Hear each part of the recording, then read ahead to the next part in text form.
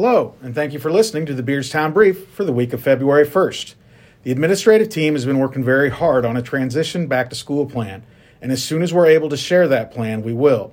This will be sooner rather than later. When we come back, we want to be safe, and we want to be confident that we will not have to go back and forth on attendance days.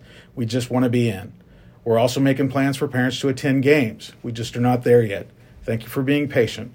Please know we're doing all that we can. Now for the week. On Wednesday, high school boys basketball is hosting Porta. On Thursday, middle school volleyball is hosting Havana, and high school boys basketball is traveling to Quincy.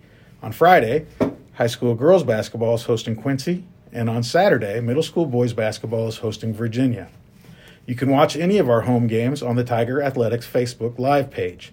Thank you for supporting our students. Today we have Gretchen Swartz with us to talk about her horticulture class with Mr. Capps.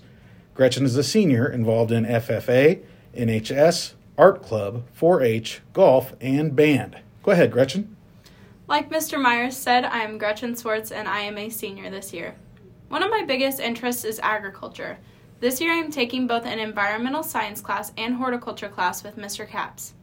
Horticulture is my favorite out of the two because it involves us going to the greenhouse and being able to plant different seeds and getting ready to sell the plants in our annual FFA plant sale. I can't wait to see how the plants will turn out, and I am so excited for the future in agriculture at Beardstown High School. Great job. Have a safe weekend, Tigers.